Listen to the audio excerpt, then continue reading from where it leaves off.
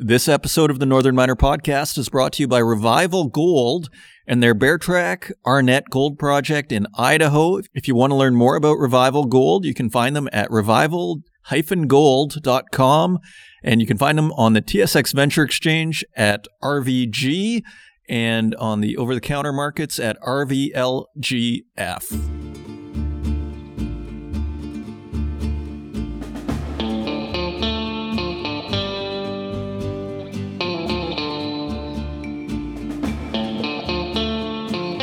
Hello and welcome to another edition of the Northern Miner Podcast. My name is Adrian Pocabelli. We have a very interesting show for you today. Huw Roberts, CHR Metals. He was at the Global Mining Symposium, interviewed by Frick Ells, executive editor of Mining.com, and they had a very interesting interview on the relationship between commodities, China, and the global economy, particularly how China's economy affects commodity prices. And we all know it does. It being, a significant amount of the global population and the world's second biggest economy. Not sure how much longer I'm going to be saying it, the second biggest, but here we go. And so, we have a very interesting topical discussion and this ongoing open question of the super cycle and what it means and if it's here and if there is one. I think this just helps illuminate what's going on with that thesis. And I think it just helps give some more data, particularly the impact of China on this. And, listening to it, it was really interesting what Huw Roberts said was that, the first commodity super cycle we could trace to China and the Chinese economy, particularly China joining the WTO in 2002. That was like the inflection point, according to Hugh Agro, who has offices in China and who tracks tons of prices. That was interesting. And he was suggesting at the end of the interview that this low carbon economy may be that factor this time around, should we have a super cycle. And as he acutely pointed out, nobody was talking about a super cycle in 2002. And maybe that's the one sort of big question on the thesis is if everybody's declaring a super cycle right, near the bottom or at the start, does that somehow invalidate the thesis on a certain level? So very interesting discussion on macro. We also have Revival Gold. We're welcoming them as a sponsor, as you heard at the beginning of the episode. And I have a little mining minute with Hugh Agro. It's actually 2 or 3 minutes, but I encourage you to listen closely because Hugh has some very interesting things to say about not only their project, the Bear Track Arnett Gold Project in Idaho, which sounds like a pretty important project for the state of Idaho, but he also has some interesting thoughts on gold and where things stand. So great track record, was with Kinross and another major company. It's in the interview, so that is coming up. And other than that, I hope you had a nice Easter. It's nice to get a little long weekend. Yeah, markets, again, it feels like a little bit wait and see. Some people are ready for this thing to rocket launch. Yeah, I would guess that that's going to happen, but you could also guess this thing could also just tank. And let's just take a quick look at the numbers here. Bonds, the 10-year, which we seem to be turning to on a weekly basis now. So the 10-year is at 1.7%, and yeah, just looking over, you look at the Bund, the German 10-year bond is at minus 0.296%. That's almost minus 0.3%. And the French is just below zero at minus 0.04. And the UK is at 0.826. So that's your bond situation, which has been topical the last month. Gold is back above $1,700 at $1,733. Copper still remains above $4 at $4.08. We will get into that and palladium making some moves. So we will talk about that in metal prices. If you want to find us online, you can find us at northernminer.com. You can find us on Twitter at northernminer, and do tag us and we will retweet you as long as there's nothing too political in there. And you can also find us on Instagram, where we are posting beautiful photos at The Northern Miner, and on Facebook and LinkedIn, as well as on YouTube, where we also host these podcasts, as well as SoundCloud, Apple Podcasts, Spotify, and Stitcher. And with that, let's turn to Hugh Agro, President and CEO of Revival Gold, for our first Mining Minute. Joining me on the podcast today is Huw Agro, President and CEO of Revival Gold. Huw, welcome to the program. Thanks for having me, Adrian. Great to be with the Northern Miner on the podcast. Well, it's great to have you. So tell us about Revival Gold. Why, how, where, how did this all get started? And why did you decide to go with the gold company? Oh, lots of questions there. And keep it in 30 seconds. Yeah, that's right. It's all in the name, really. Revival. This is about a revival in the gold price, a revival amongst a team of professionals in the business who have done very well over the years, and a revival of a project. We're focused in advancing the Bear Track Arnett Gold Project in Idaho, and it's the largest past producing gold mine in the state. Very interesting. And so have you worked with gold companies before? Is this your first one? No, in the industry for about 30 years, cut my teeth at Placer Dome and then went across to Kinross, where I led the growth side of the business, and retired in late 2009 when things seemed to be topped out. Timing was very good for me, but I've come back into the business to put together Revival Gold. I do think there's a very good opportunity for investors. You know, if you just kind of step back from the fray here, gold price, ebbs and flows. We see some down days, we see some down months, and geez, we've seen a down quarter here, off 10% in the price of metal over the last quarter. But overall, the price of gold goes up. And what really captivates my interest is the supply-demand fundamentals in the industry. So as a mining engineer, when I look out at the landscape of opportunities to feed the future growth opportunities for the large and intermediate players, there are few and far between. So growth in global gold production running at about 110 million ounces a year, and yet the supply of new gold projects, especially new gold projects in good geography, is only running at about 30 million ounces a year, roughly. And so there's a large and it's a growing gap. And I think that's an opportunity for investors. Yeah, I agree. It's really interesting, the sentiment that surrounds gold. And, it was really cheap at $1,800 6 months ago, and now people are worried. But nevertheless, tell me about your project in Idaho. So this is an exploration project. Well, it's kind of like having our cake and eat it too, because it's both exploration and development. We've got as I said, Bear Track Arnett's the largest past producer in the state of Idaho, and what's left behind is this wonderful brownfield site with an existing ADR gold processing facility, power to the site. And we've got a large resource now, about 3 million ounces in total resources on the project, with a PEA on the first phase of that project for a relatively meaningful 72,000 ounces a year from an open pit heap leach operation. We've got a large mill project to follow, which is where our exploration is focused, but we're also a developer as we're advancing this project back towards production. That's very exciting. So just finally, as we wrap up here on this Mining Minute, what are your major stumbling blocks, and how do you see when do you see production on this thing? Are you permitted? How do things stand?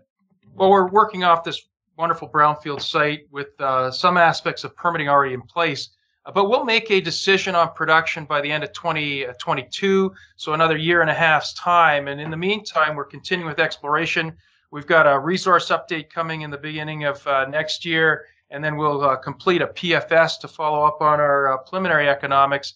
So the project's moving relatively rapidly forward. In terms of hurdles, I would say the chief hurdle for all explorer developers today is people. And fortunately, we're in a good location. Idaho's got a great mining culture with a population that understands and has the professional cadre for modern, responsible exploration and mining. But people is the number one challenge, I think, for our business. There just are not enough people in our business who have the skill sets to advance these projects. And we're very fortunate. We've got a general manager who ran the prior operation on our team. We've got a number of folks, including our non-exec chairman, who's built out companies like this before, our VP exploration, who's had success on building out a company that's been sold before. And so we're lucky in that regard. But I would say people is a big challenge for our industry in general. That is so fascinating to hear because I hear it quite often and more, and we have articles on the website also that touches on that very topic. So it's very interesting to hear, but it sounds like you're well staffed there. Well, thank you for joining us, and we will hear from you again. And what was your ticker before we go? It's on the venture exchange RVG and on the OTC QB RVLGF. Okay, excellent. Well, this is Huw Agro, President and CEO of Revival Gold. Huw, thanks for joining us. Thank you, Adrian. And if you want to learn more about Revival Gold, you can go to revival-gold.com and learn more about the project. And turning to the website, we have a very interesting article on lithium by Chris Berry, special to the Northern Miner. And yeah, it is called 3 Forces Set to Power Lithium-Ion Supply Chains. And it is on supply chain. And he starts out by talking about the blocking of the Suez Canal last week. And he uses that as a launch pad to talk about the scarcity of lithium. And so let me just skip down to the second paragraph here. The battle lines are being drawn around the most important aspect of the energy transition: security of supply of raw materials, in particular, high purity lithium. Now, lithium, and he's going to write about to say, there's an oversupply, and all of a sudden, lithium is becoming this super critical material, and it's part of this larger theme that people had been talking about since the last super cycle of resource nationalism. And it seems like all those predictions were just 10 years too early, because now, post-COVID and the supply chains kind of being reorganized, people want their own lithium. So continuing with the article, it is clear that the oversupply of lithium, which characterized the market in 2018 and 2019, is almost at an end as investors drive share prices higher. We are seeing in the market a scramble to tie up lithium resources as governments look to develop homegrown lithium supply chains and provide subsidies. Another topic we hit pretty often on this show. We are at the heart of the battle here, folks. Stakeholders are also realizing that not all lithium is created equal, and developing low-cost, sustainable supply chains is a must. For example, electric vehicles, EVs, require high-purity lithium chemicals, while the ceramics and grease businesses can use lower-quality material. Prices for lithium or cobalt are well off their recent cyclical lows and have more room to run higher as momentum behind EV sales continues. And that is true as well. We have seen that in the metal prices section, that cobalt has really rocket launched in the last couple of months. Continuing on a little bit lower in the article, the threat of a structural shortage of energy metals has always loomed in the back of investors' minds. But this is hardly credible, as the problem of both high prices and low prices tend to be solved through human innovation and capital availability. It has been encouraging to see the amount of capital raised in the sector, with Albemarle raising $1.3 billion, SQM $1.1 billion, Lithium Americas $500 million, Piedmont Lithium $122 million, Vulcan Resources $92 million, and Sigma Lithium $33 million, among some of the more recent equity raises in the lithium sector. Now, this is the rub. So investors can expect more capital raises in 2021 as lithium producers diversify their sources and tap new pools of investors in different markets. And here it is. While this scale of capital accumulation is something the industry only dreamed about in recent years, it still isn't enough to meet an expected tripling of lithium demand by 2025 and a doubling again to 2030. While more capital is needed, the trick for investors is to gauge how company management teams are deploying this capital, as it will surely dictate returns in the future. So all to say, kind of a new narrative on lithium, frankly, from the oversupply. Lithium, it's kind of funny. People predict it so much that lithium is going to take off that you start to think it's not going to take off. And now it's finally taking off, and it's like, oh, that was real. So very interesting.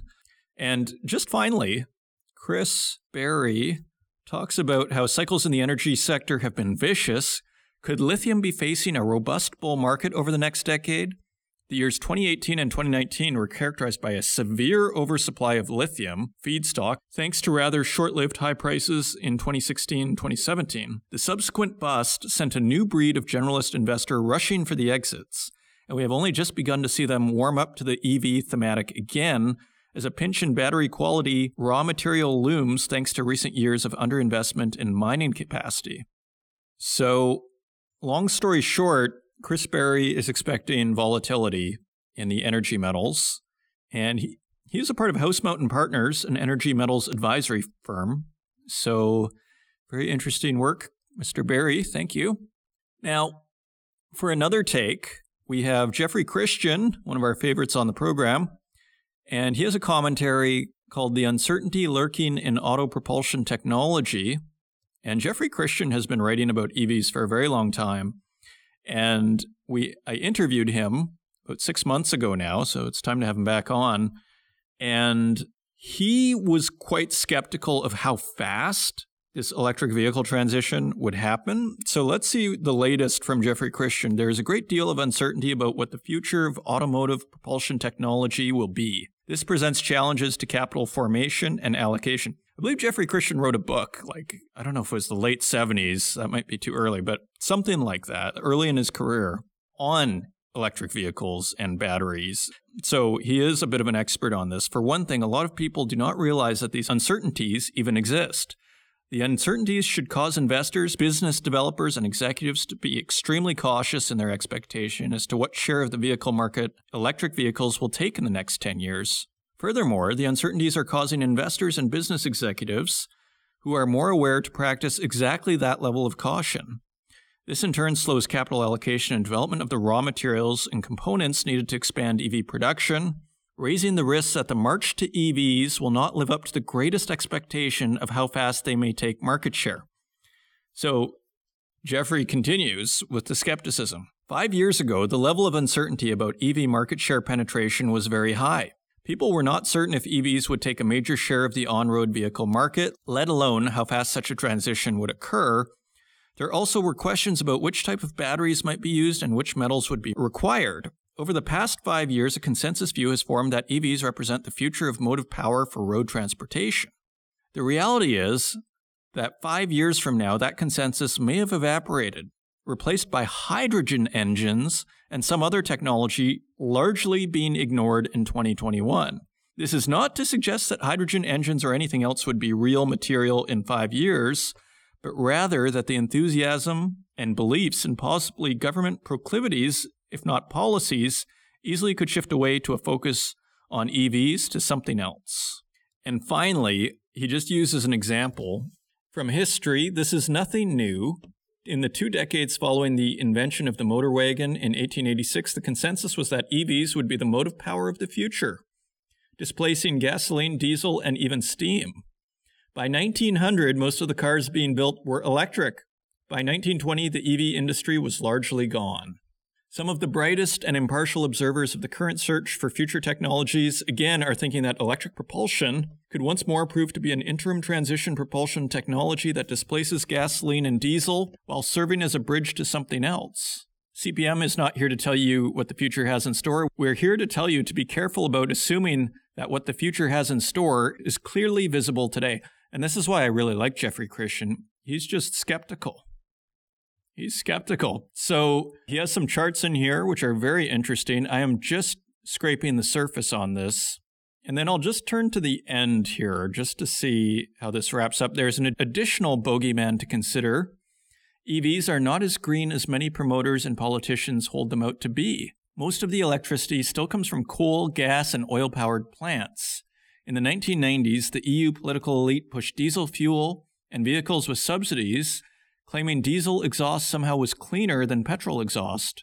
It made no sense, but it was politics, not science. The EU governments gave up their deceit roughly a decade ago, at great cost to oil refiners, automakers, consumers, and society as a whole. A similar letdown may well await EV advocates.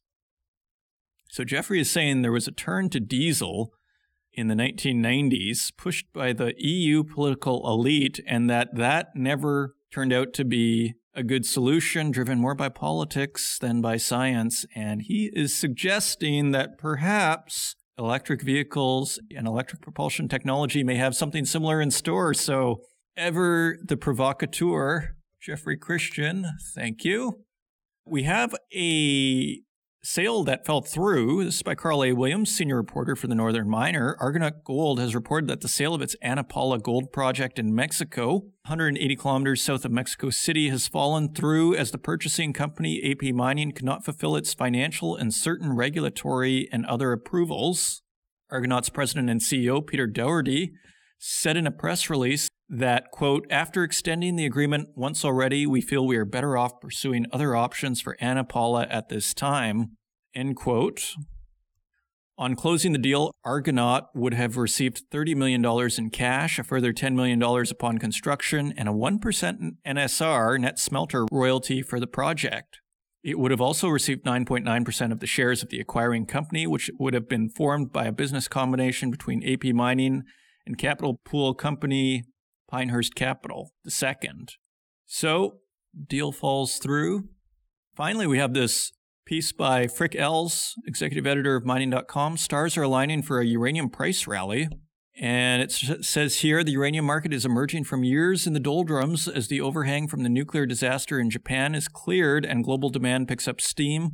The spot price for U3O8 moved above $30 per pound for the first time this year as uranium producers and mine developers hoover up above-ground inventories and reactor construction continues apace. So very interesting. So the spot price has risen above $30 still. You see the stocks are very anticipatory because the spot price is still quite low. Two new research notes from BMO Capital Markets and Morgan Stanley say today's price marks a floor and predict a rally in prices over the next few years to the $50 level by 2024. The stars seem to be aligning for a new phase of nuclear energy investment, with the US, China, and Europe bolstering the bull case for fuel this month. And we were talking about this a couple of weeks ago with Rowan Ratty, that really nuclear is increasingly being seen as the environmental solution. Although nuclear energy was not mentioned explicitly in the $2 trillion Biden infrastructure proposal, its federally mandated, quote, energy efficiency and clean electricity standard, end quote, is hardly achievable without it. Over the weekend, leaked documents showed a panel of experts advising the EU is set to designate nuclear as a sustainable source of electricity, which opens the door for new investment under the continent's ambitious green energy program. So this is getting pretty real. I don't see the EU saying that unless they have no choice. I think that's the deal with nuclear is if you want a low carbon economy, you kind of need it. I think that's the issue. That's why the EU, don't forget Germany, after Fukushima, got rid or announced that they were getting rid of all their nuclear reactors. So now the EU is designating it as a sustainable source of electricity. Keyword sustainable. Finally, China's 5-year plan, released a fortnight ago, also buoyed the uranium market, with Beijing planning up the country's nuclear energy capacity by 46%, from 48 gigawatts in 2020 to 70 gigawatts by 2025. So you can read the details on this, and they even talk about the opacity of the market, which we also discussed with Rowan. So a very interesting piece by Frick Ells, which I believe is going to be on the front page of the Northern Miner, being put together today. So those are your news stories. Now let's take a look at metal prices.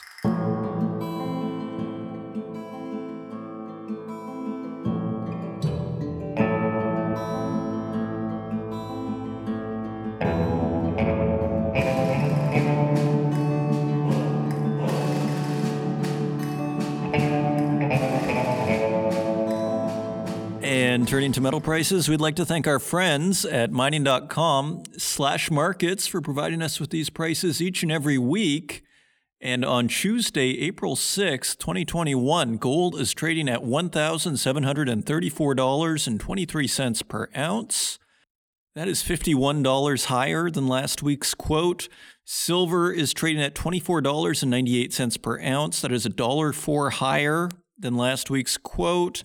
Platinum is trading at $1,207.95 per ounce. That is $49 higher than last week. Palladium is trading at $2,677.38 per ounce. That is $97 higher than last week, and that just passed the highest price that we have quoted on this program since I started quoting prices like a year and 3/4 ago. So palladium has broken out. Very impressive. Turning to our industrial metals, copper is trading at $3.98 per pound. That is 8 cents lower than last week. Aluminum is 2 cents lower at $1 per pound. Lead is unchanged at 88 cents per pound. And nickel is 12 cents lower at $7.26 per pound. Tin also lower at $12.41 per pound. That is 15 cents lower than last week. Cobalt also lower at $22.73 per pound. That is 80 cents lower than last week. And zinc is 3 cents lower at $1.25 per pound.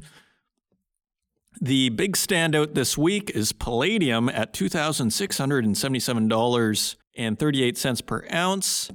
And precious metals also recovering after last week. Industrial metals a little lower, consolidating. Let's see what happens, but nothing dramatic over there. So palladium steals the show, precious metals looking good, industrial metals consolidate, and those are your metal prices. And coming up, we have Huw Roberts, director at CHR Metals Limited, and he is in conversation with Mining.com executive editor Frick Ells at the Global Mining Symposium, and this was recorded on February 24th. Huw discusses China's economic development over the last 20 years and how it's impacted industrial metal prices. And he also speculated on how the low-carbon economy might fuel a new supercycle in commodities. So I will let Frick do the rest of the introductions, and I will see you on the other side.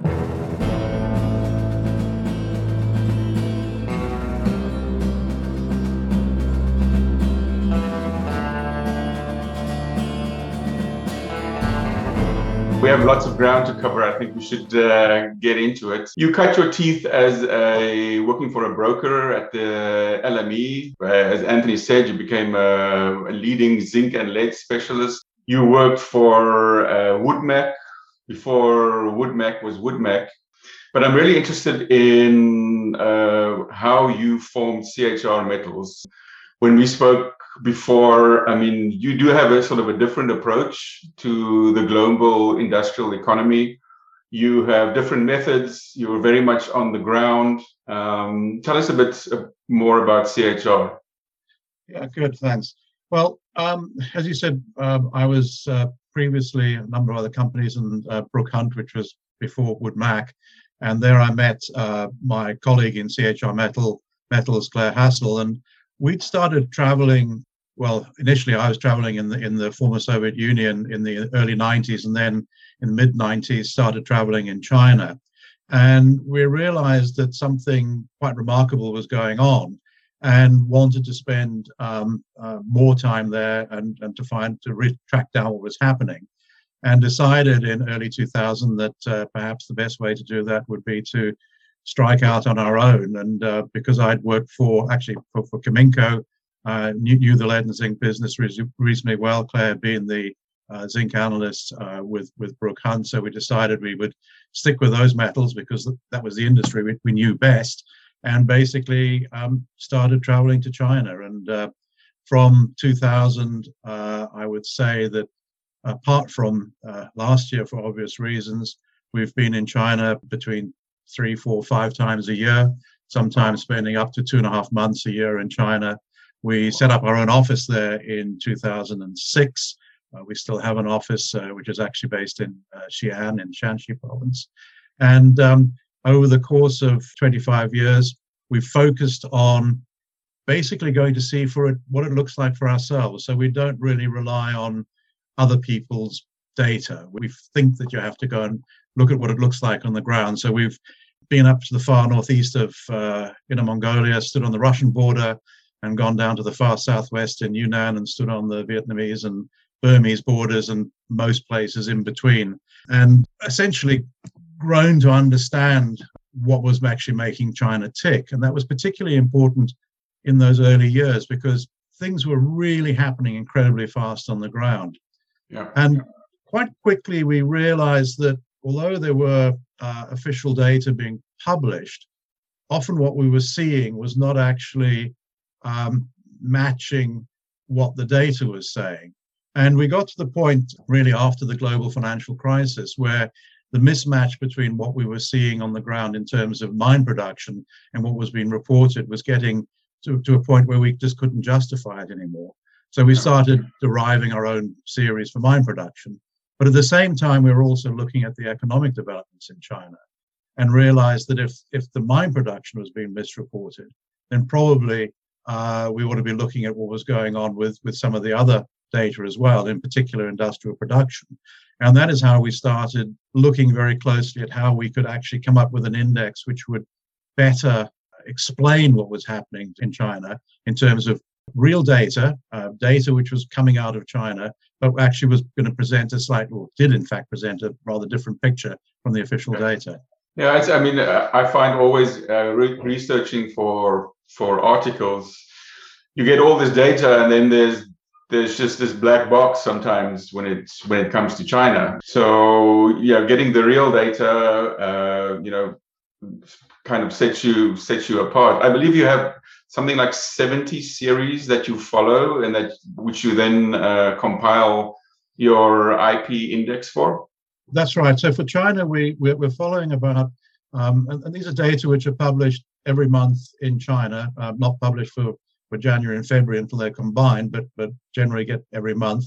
About 70 individual data series covering everything from coal production, steel production, milk, meat, detergents, fertilizer, medicines, electricity, right across the whole range.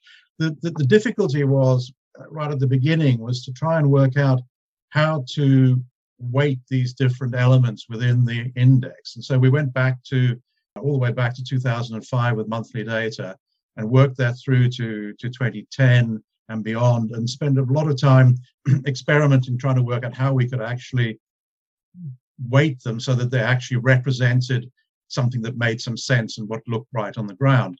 And eventually we were fairly happy with what we'd done. And so from 2010 began to publish our own index of Chinese industrial production in combination with the global index that we published.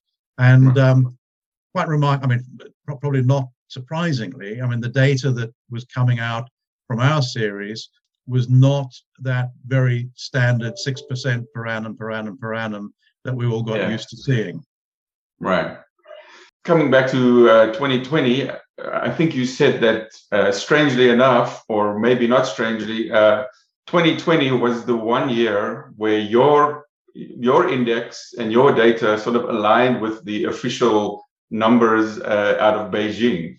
Can you talk more about that? Yeah, sure. I think let's just go back a bit. There's been a lot of talk about the super cycle, the first one, and whether we're in another one now, and also the fact that we seem to have been in a period of a number of years where certainly the mining industry has felt that prices perhaps have not reflected the effort that was being made, if you like, to produce these metals. So if we go back to the middle of the last decade, which was when I think most people would reckon that the previous super cycle kind of came to an end. So, if we look at it starting in the early 2000s, it kind of petered out in 2014, 2015, when we started to see prices really beginning to still actually remain relatively high, but certainly come back a long way. And if we look at the series that the Chinese produced in terms of annual industrial production, we will see 2014, 8.3, 2015, 6.1, 16 is 6, then 6.6, 6.2, 5.7, which is 2019, and then 2.8 in 2020. Well, our series was in 2014, 6.9, but in 2015, which was the year that a number of metals, copper, zinc, lead, all the rest of it, people began to sort of really scratch their heads about what was going on with the price. We actually estimate that the Chinese industrial economy was in recession in 2015. Wow. So we have actually a small fall, minus 0.8. And since then, our growth rates were 2.3, 3.4, And in 2018, actually a very severe annual recession in the industrial sector in China. So for us, the weakness that we've seen in metal prices, although I would hesitate to say that we think they're particularly weak, but certainly weak relative to where they were in the period immediately post the recovery from the global financial crisis. And given that China is 30, 40, 50% of the market for a lot of these metals, it kind of made sense to us. Now, 2017 was very strong in the beginning of the year and then tailed off sharply at the end when a lot of heavy industry was shut down in the northern provinces in order to improve air quality. Now, everybody wrote about that at that time. Everybody knew that these industries would be shut down, being told to restrict output, steel, coal production, heavy industries across the board. But somehow nobody thought that that would show up in the data, and it didn't show up in the official data. It was still there, 2018, 6.2% growth. Well, when you've lost a whole swathe of heavy industry, how does it not affect the growth? So our index is capturing that, and I wouldn't say that the data should be absolutely seen as 100% accurate exactly what's happening, but it gives a much better flavor for what's going on in China than simply relying on the official data. The fact that we've got 2020 pretty close, I mean, we think growth was 1.6%, the official data is 2.8, makes me slightly worried that perhaps something has gone askew because it's been different before, but at least the method we've used has been exactly the same throughout. We've just simply done exactly the same thing. So maybe that is about where we are with China right now. Right. Yes, in your monthly report, you had a fascinating graph where you compared the recovery in the global economy and industrial production post the global financial crisis, 2008, 2009, versus the COVID recovery. So obviously, any of us involved with trying to do economic forecasting, and in particular, say we're looking at what's going to happen to the metal markets, we wanted to know about what's happening in industrial production. And we were looking, as COVID really started to develop, some kind of analog that we could begin to think about what the recovery could actually look like. And initially, one thought, well, maybe it'll be a bit like the global financial crisis, but actually very quickly, we saw that was not the case. The downturn was much sharper and the actual recovery was better as well. So what I've done here is I've gone back to the first month of the global financial crisis. So we've set that at August 2008, and the first month of COVID, January 2020, and set that as 100, and then actually track to see what actually happened. So you see very clearly in red for COVID, you've got that very sharp downturn for the global number very early on, which of course is the collapse in China. And then subsequently, as COVID spreads out across the world, you see it coming down very sharply.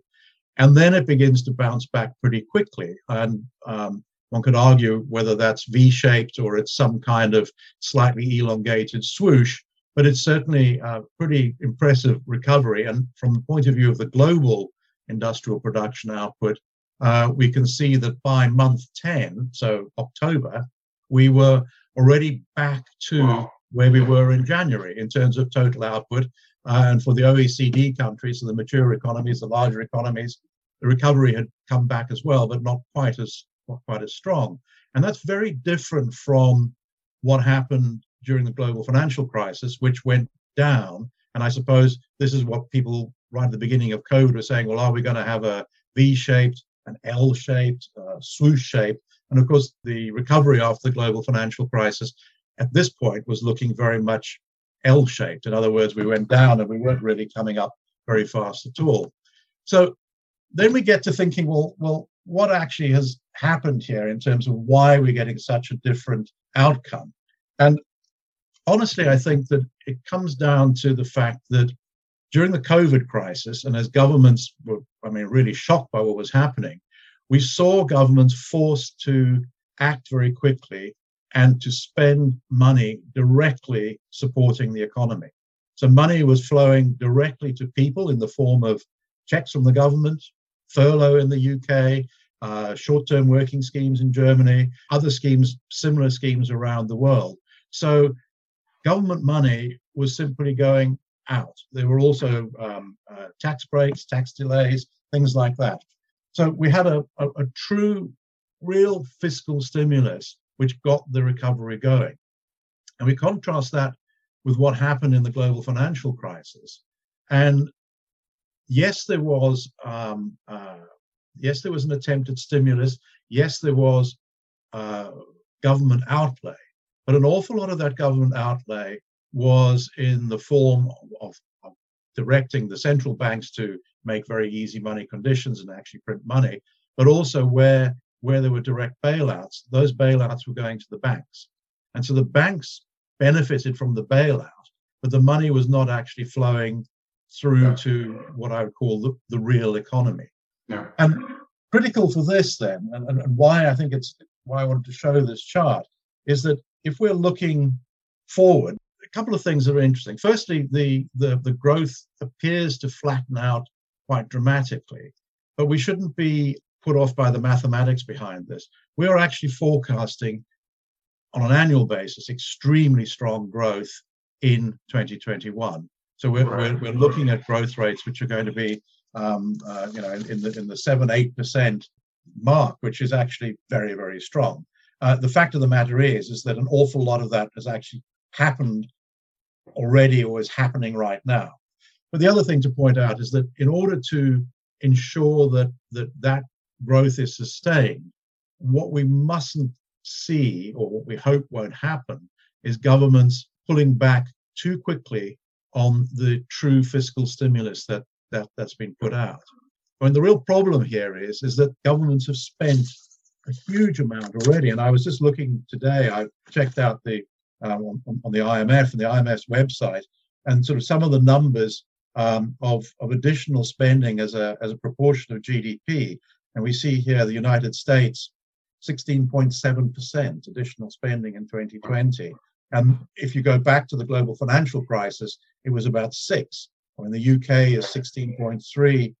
Japan is enormous, another 15 or 16%, and even countries like Brazil, spending 8% of GDP in additional spending in 2020. So the critical thing to kind of watch at this point is, will governments have the stomach to keep spending at these elevated rates, particularly to support those industries that simply can't bounce back very quickly? The hospitality, the travel, a lot of the service sectors and things like that. But at the same time, there's going to be huge pressure coming from those people who feel that we're already spending too much. So in Europe, you're going to find the northern European economies, the Netherlands, Austria, Germany, pushing back against the Italians, the Spanish, to some extent the French, who will want to keep spending. And that's the battle that we're going to see coming out. So our hope and our forecast here is on the basis that fiscal spending does continue, but obviously there's going to be some challenges.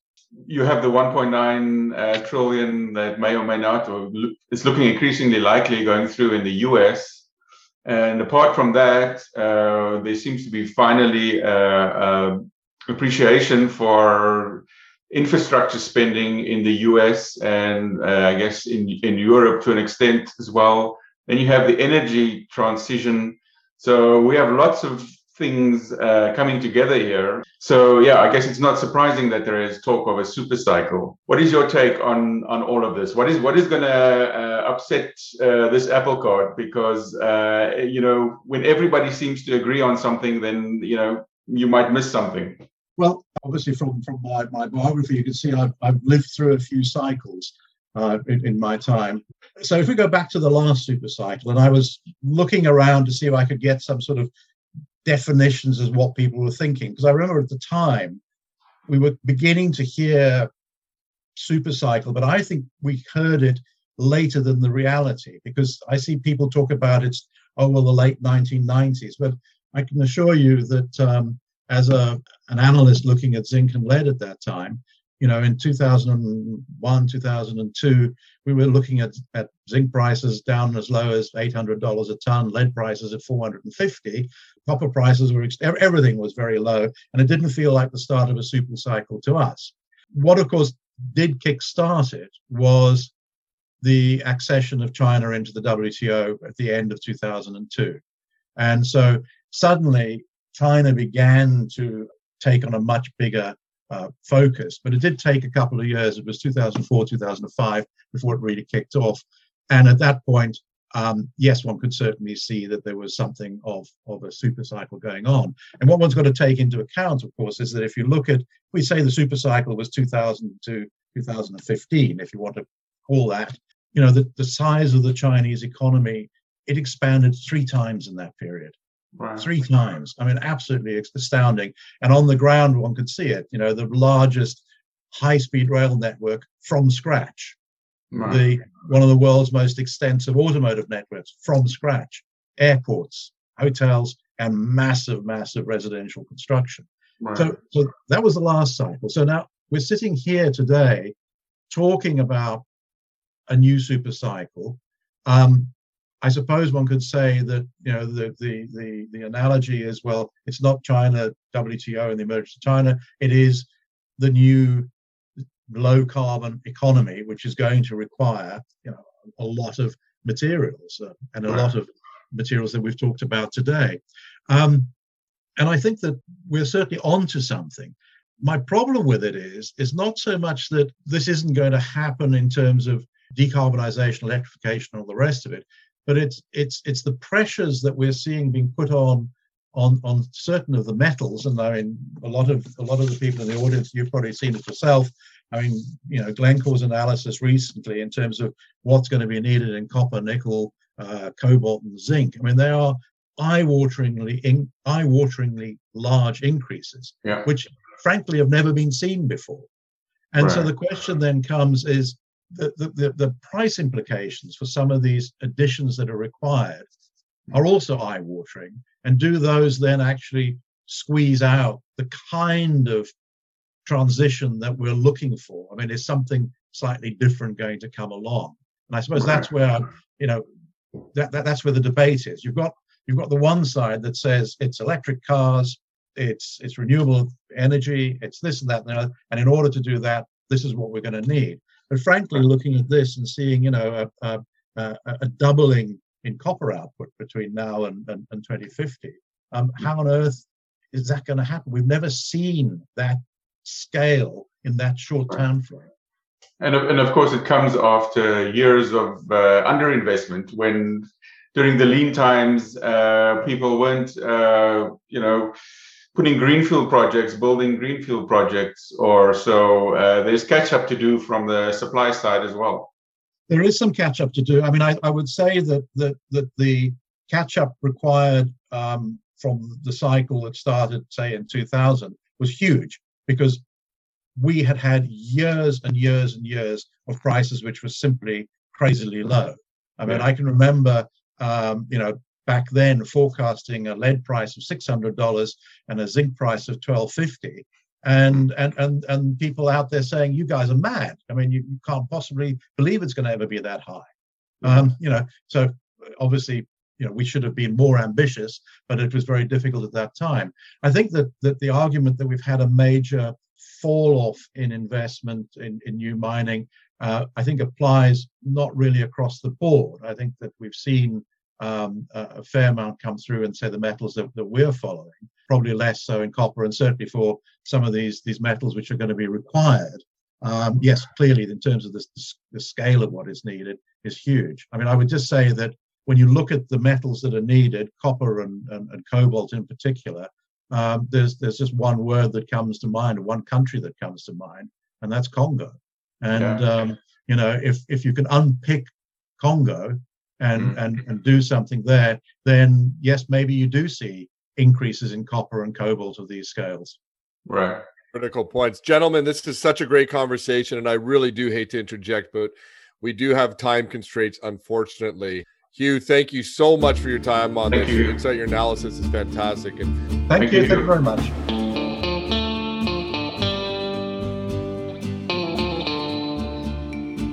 You know what I wondered was, if you're putting out numbers on the Chinese economy that's different from the government numbers, and you're working in the country, are they just cool with that?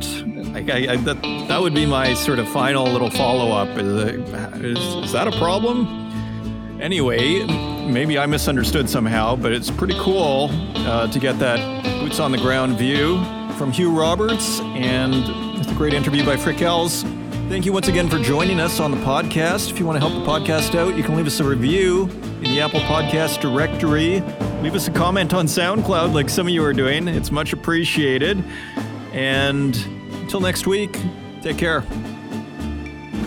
This episode of the Northern Miner Podcast is brought to you by Revival Gold and their Bear Track Arnett Gold Project in Idaho. If you want to learn more about Revival Gold, you can find them at revival-gold.com, and you can find them on the TSX Venture Exchange at RVG and on the over-the-counter markets at RVLGF.